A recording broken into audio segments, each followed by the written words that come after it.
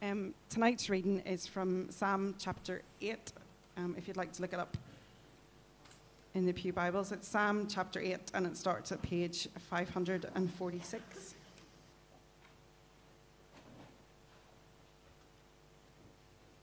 So Psalm chapter 8, beginning at verse 1. O Lord, our Lord, how majestic is your name in all the earth. You have set your glory above the heavens. From the lips of children and infants you have ordained praise because of your enemies, to silence the foe and the avenger. When I consider your heavens, the work of your fingers, the moon and the stars which you have set in place, what is man that you are mindful of him, the son of man that you care for him? You made him a little lower than the heavenly beings and crowned him with glory and honor. You made him ruler over the works of your hands. You put everything under his feet, all flocks and herds and the beasts of the field, the birds of the air and the fish of the sea, all that swim in the paths of the seas.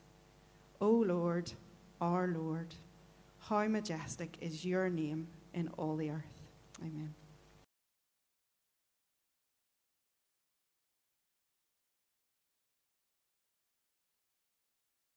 Just leading into that song, Blessed Be Your Name, we thought about God always being the same, no matter what season of life we're in. And in our prayers for others, we're just going to bring before God some people who are going through some periods of change or transition in the next little while. So let's pray.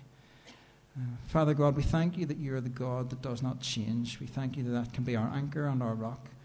We thank you that Jesus is the same yesterday, today, and forever. And Lord, not much else in life stays the same, but we thank you that you do. Lord, some changes can be exciting, some changes we choose, some changes can be difficult. And Lord, as we are well into the second half of the summer, Lord, we just think ahead to the new term. We think of children and young people going back to school, teachers preparing to welcome them. We pray for those that are going to settle into new classes, those that are transitioning from primary school into secondary school, those that have left secondary school to get jobs or to move on to university. We pray for those that will leave home to go to university.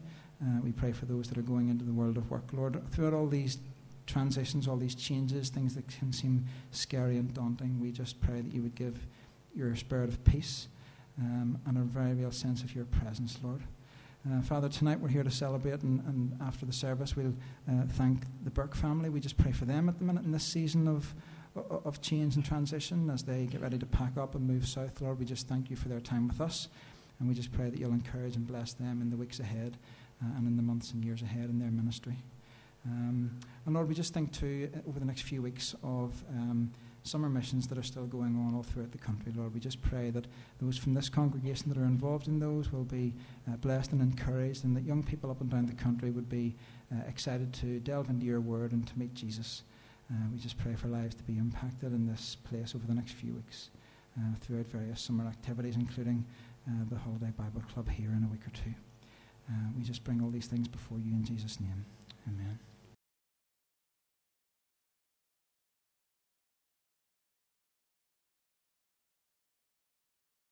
Good evening and welcome to Bloomfield tonight.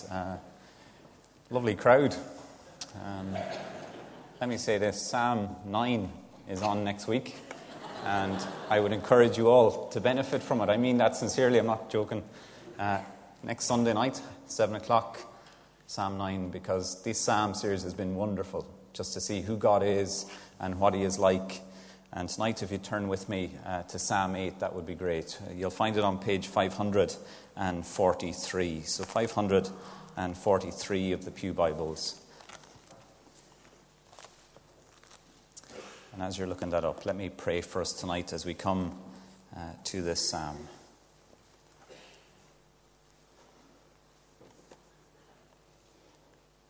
Father God, we thank you for the blessing of being together this morning to praise your name and to hear from your word. And again tonight, we just thank you, Father, for the privilege it is to be with your people.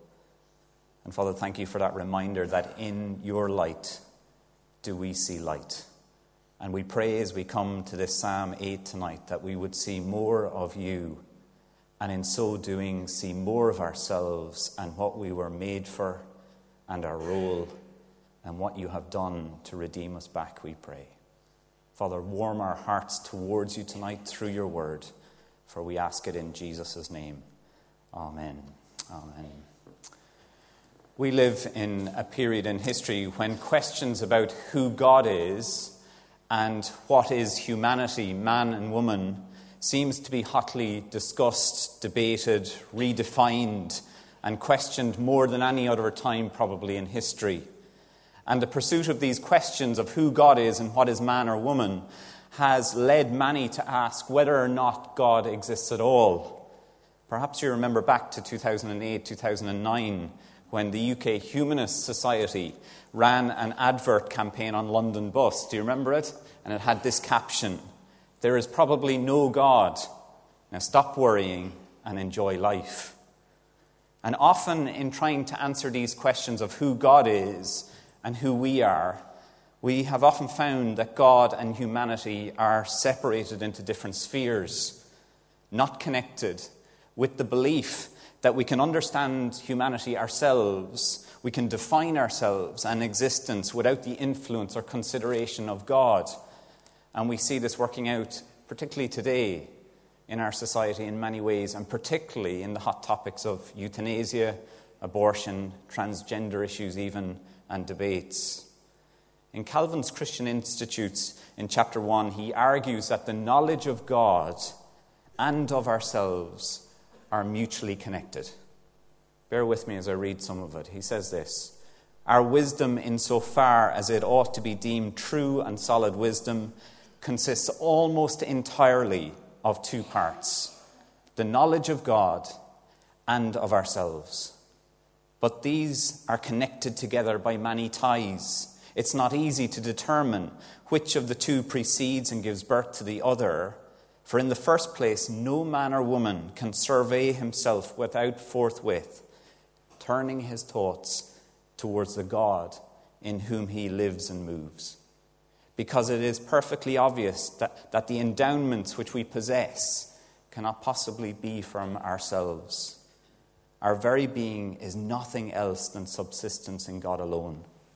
In the second place, those blessings which unceasingly distill to us from heaven are like streams conducting us to the fountain. On the other hand, it is evident that man never attains to a true self-knowledge until he has previously contemplated the face of God and come down after such contemplation to look into himself." What's Calvin saying there? He's saying this. He's arguing that a true knowledge of self cannot be separated from a knowledge of God. If you want to know who you are, what you were made for, your role and purpose, you cannot do that devoid of God. These two are connected: the knowledge of God and the knowledge of ourselves. And tonight, unapologetically, that is exactly what Psalm 8 does for us in these 9 short verses. It moves us to consider God and praise him for who he is.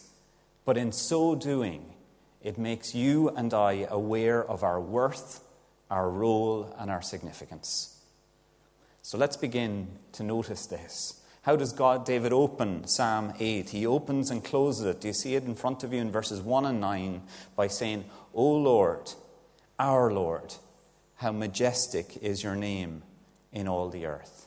David begins and closes with God, praising him, revering him. The use of the word Lord here is used twice. The first is the name of Yahweh, which was never really mentioned by the Hebrews. When they wrote it down, they wrote the vowels rather than the full word because it was sacred. It was his personal name.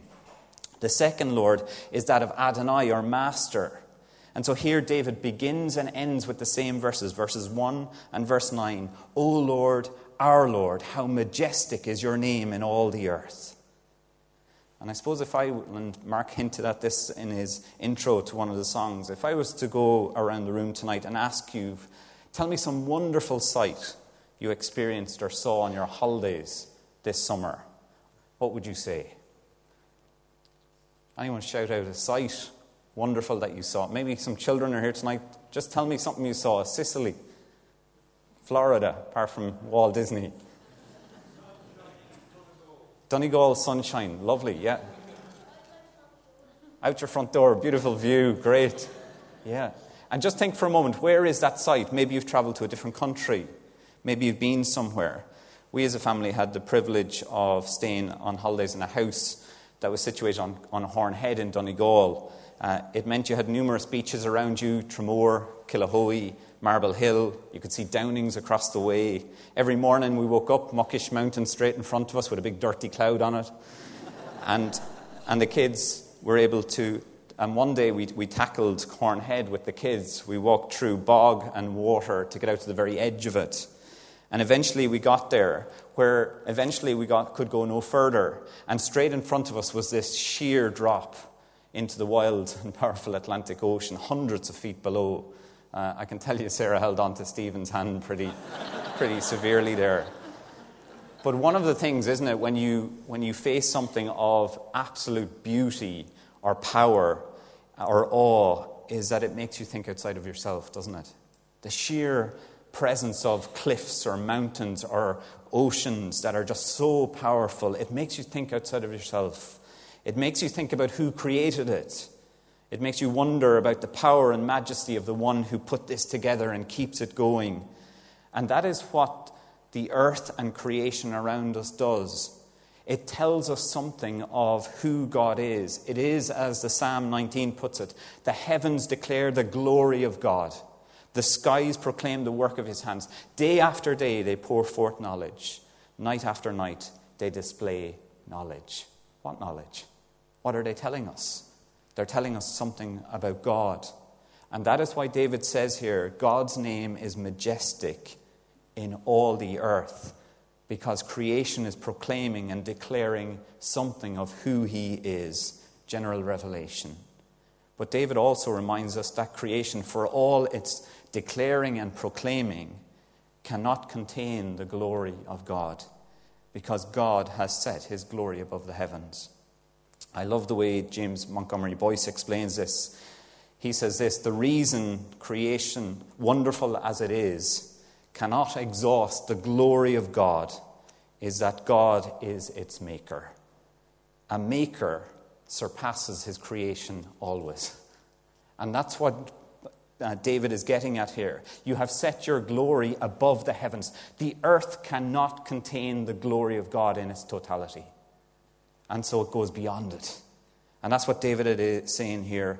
And Boyce goes on, he says, although creation expresses his glory, reveals his existence, wisdom and great power, as well as other attributes, it's only a partial revelation of the surpassing greater God who stands behind it. And this is what David is saying in verse 1, that God is far more than his creation, that his glory is far more reaching, and it cannot be contained in the earth alone. It reaches to the heavens. And if this is who God is, then he is to be worshipped, honored and praised. But verse 2, have a look at it, shows us that God's enemies will not praise him, refuse to. And so what does God do? He ordains praise from the lips of children and infants. And there's a lovely little passage where this verse is used in the New Testament with Jesus. The Pharisees and the teachers of the law see all the miracles and signs that Jesus performs. And when Jesus comes into Jerusalem, there's a famous scene in Matthew's Gospel, verse 21, where as he comes in, we're told this: when the chief priests and the teachers of the law saw the wonderful things he did, and the children shouting in the temple area, Hosanna to the Son of David, they were indignant. And they said to Jesus, do you hear what these children are saying? They asked him, and he said, yes, but replied to them, have you never read, from the lips of children and infants you have ordained praise? It's a wonderful reminder that God is to be praised, will be praised, worshipped. And when that is not done, God will ordain praise from children, infants. Infants don't talk, they babble. And God will ordain that if that's what it needs to be in order to be praised. He will even bring forth from the stones praise if he has to. God is to be praised. We are made to worship and praise God. And this takes us to verse 3 onwards, where David's focus now is on man and woman in light of who God is. That's what he says in verse 3. When I consider your heavens, the work of your fingers, the moon and the stars which you have set in place, what is man that you're mindful of him, the Son of Man that you care for him? I guess you can understand, can't you, how David could write something like this. His early life was spent looking after animals, sheep. I'm sure there's many a night he would have spent on the open hills and fields under the stars, looking at them, seeing the vast expanse of God's creation. And so when he says, I consider your heavens, the work of your finger, the moon and stars, he is working in it as a shepherd.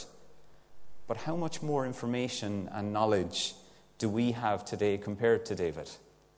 We can flick the mouse on, you can swipe the phone, the iPad, and you can have all the information you nearly want to in front of us about creation. Mountains, seas, the sciences have been opened up to us. The earth and even the galaxy, we're beginning to understand that it is only a speck in the huge magnitude of all that God has built and created. We're still discovering and trying to come to terms with the complexity of the body and the brain and how it functions and works. And it's shown us up when it comes to diseases. We haven't been able to fathom it. Why is this happening? Why is the brain functioning the way it is? And I guess one of the miracles of this whole opening up of knowledge and understanding is that a physicist like Dr. Brian Cox can have live shows now. Listen to how he puts one of his live shows. And I'm fascinated that a nerd can run live shows like this. The shows will take audiences, this is his promo, on a dazzling journey through space and time, delving into the high sciences, whatever that means, and freewheeling on the edges of the known cosmos. Whether an avid science reader or a total novice, Professor Brian Cox live show will test the limits of our knowledge and make highly complex ideas accessible to us. Why is that? Because our knowledge of things has grown. It has grown and grown and grown. We know more than David did. And so when it comes to this verse of verse 3, when I consider your heavens, the work of your fingers, God, the moon and the stars which you have put in place, what is man that you are mindful of him? For the Christian, and the challenge to the unbeliever in this world is this universe is God's handiwork. And so it's right what Isaiah says. He sits enthroned above the circle of the earth, and his people are like grasshoppers to him. He stretches out the heavens like a canopy and spreads it out like a tent in front of him. Lift your eyes and look to heaven. Who created all this? He who brings out the starry hosts one by one, calls them each by name. Because of his great power and mighty strength, not one of them is missing. Consider. Look at God's heavens, his work, his world, which he has set in place. When we do that, it begs the question, how insignificant are we? Who are we that God would think of us? That he's caring of us? Boyce goes on and he says this, how astonishing that the God of this vast universe, the God who made it and orders it, should think of us and should care for us if he is this. And that is what God does. He thinks of us and he cares for us. He didn't create us because he was lonely in need of some company or for anything for that matter. He created us for his glory and praise. And verses 5 to 8 capture exactly how God thinks of us and cares for us. It says this in verses 5 to 8. You made man and woman a little lower than the heavenly beings, crowned them with glory and honor. You made him ruler over the works of your hand. You put everything under his feet, all flocks and herds, and the beasts of the fields, the birds of the air, the fish of the sea, all that swam the paths of the sea. And these few verses tells us two things about ourselves, men and women. It tells us how we are made, and it tells us what our role is or what we were made for. Verse 5, the question raised is this, are we just thrown together? A chance creation, a little bit glorified than the beasts? That's not what this tells us. It tells us we're made a little lower than the heavenly angels, but more than the animal world and kingdom.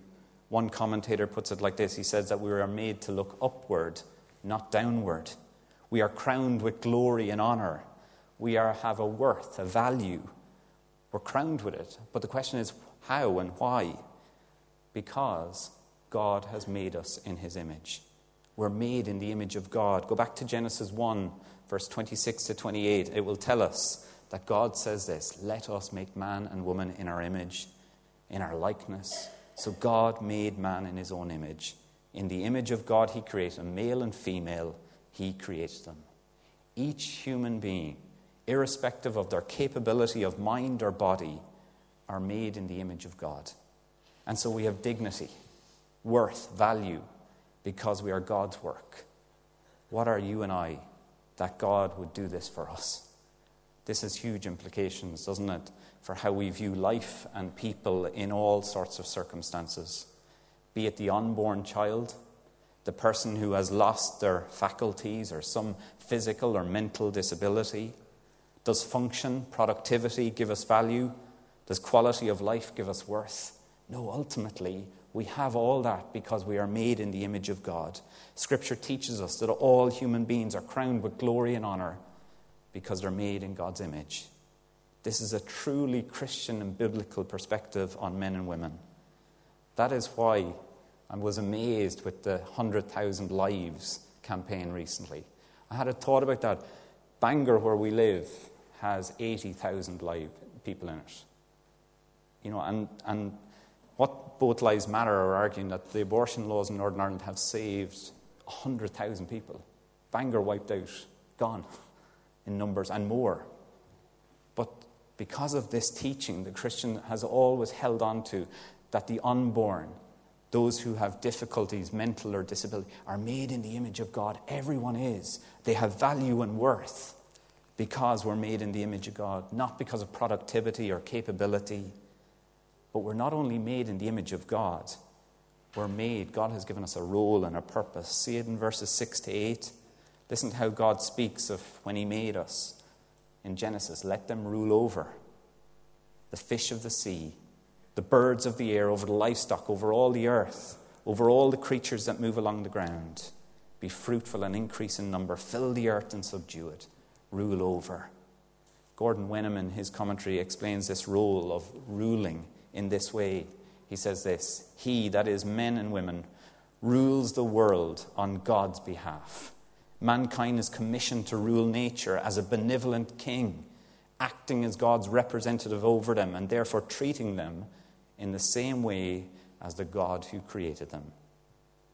You can see how in this psalm that when we know who God is, then we really do find out who we are, made in the image of God, given a role of looking after his world, acting as God's representatives, made to reflect his glory, to worship and praise him.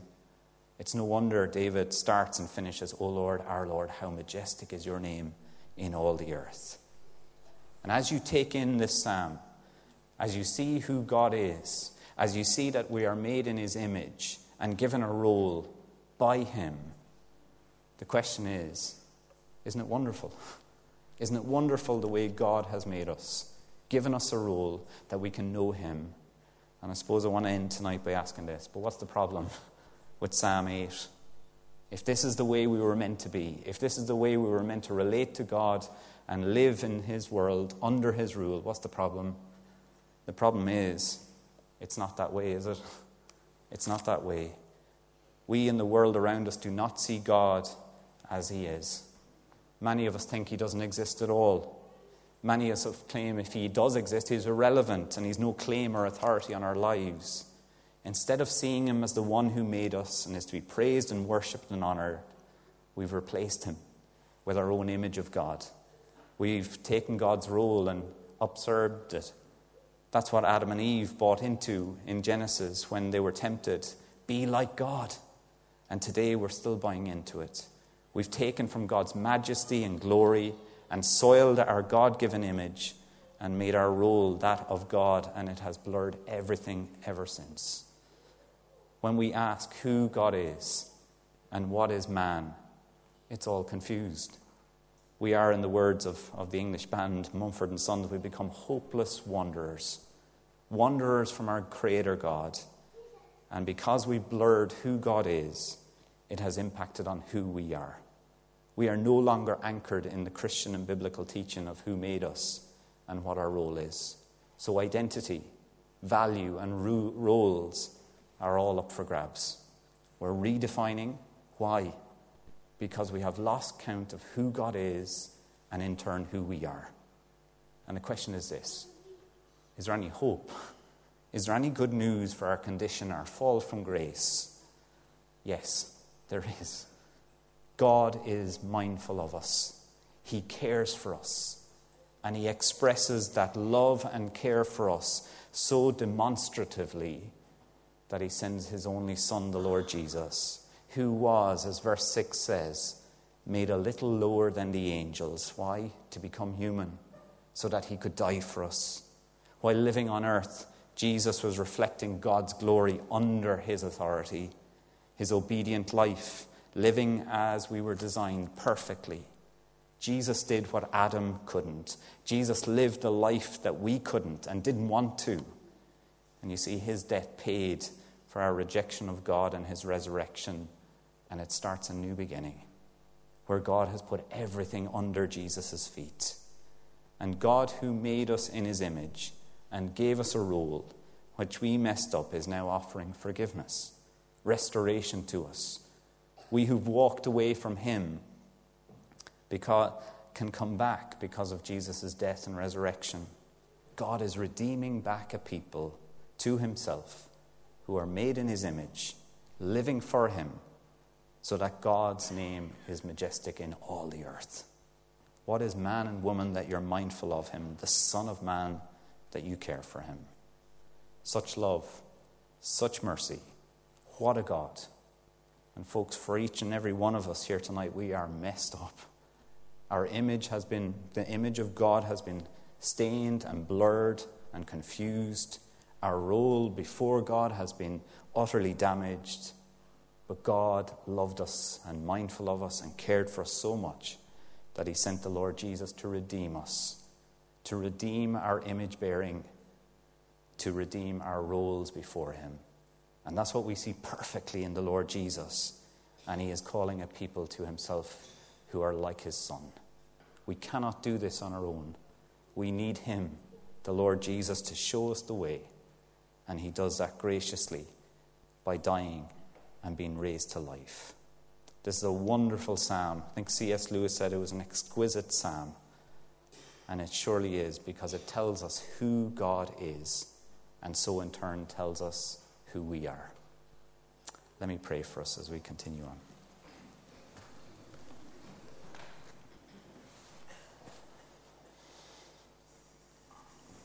Father God, we thank you tonight for reminding us that we are made in your image, that you have given us a role, a purpose, an identity. You have given us value and worth and belonging. And Lord, the sad thing is we have turned that all upside down by our rebellion and our deciding to be God. And Father, we pray tonight, forgive us for that. Forgive us for our continual sense of trying to be God. And Father, we pray and thank you that you don't leave us that way. We thank you, Lord God, that you come to a people who have rejected you, who are living as if you do not exist, and you show us how much you care and are mindful of us by giving your one and only Son, who lived the life of this image bearer, who lived the life of what it meant to be living under you, serving people like they should. And Father, we thank you that his ultimate act of his death and resurrection has paid for our rebellion. And we pray tonight, help us to rejoice in who you are, allowing you to be God, so that in turn, as we understand who you are, we grasp who we are in you. Father, we thank you for this psalm. We pray that you'll help us as we navigate life with it in certain hot topics and issues, in our own day-to-day living at work and in family and home. Help us, Lord, to know who you are, and in turn know who we are in you. Lord God, we thank you for Jesus.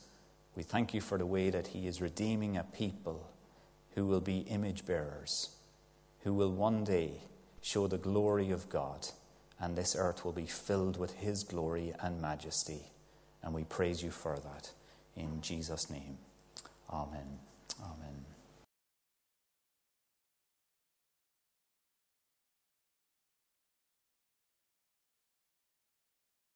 As we close our service, let's say the benediction together. May the grace of our Lord Jesus Christ and the love of God and the fellowship of the Holy Spirit be with us all evermore. Amen.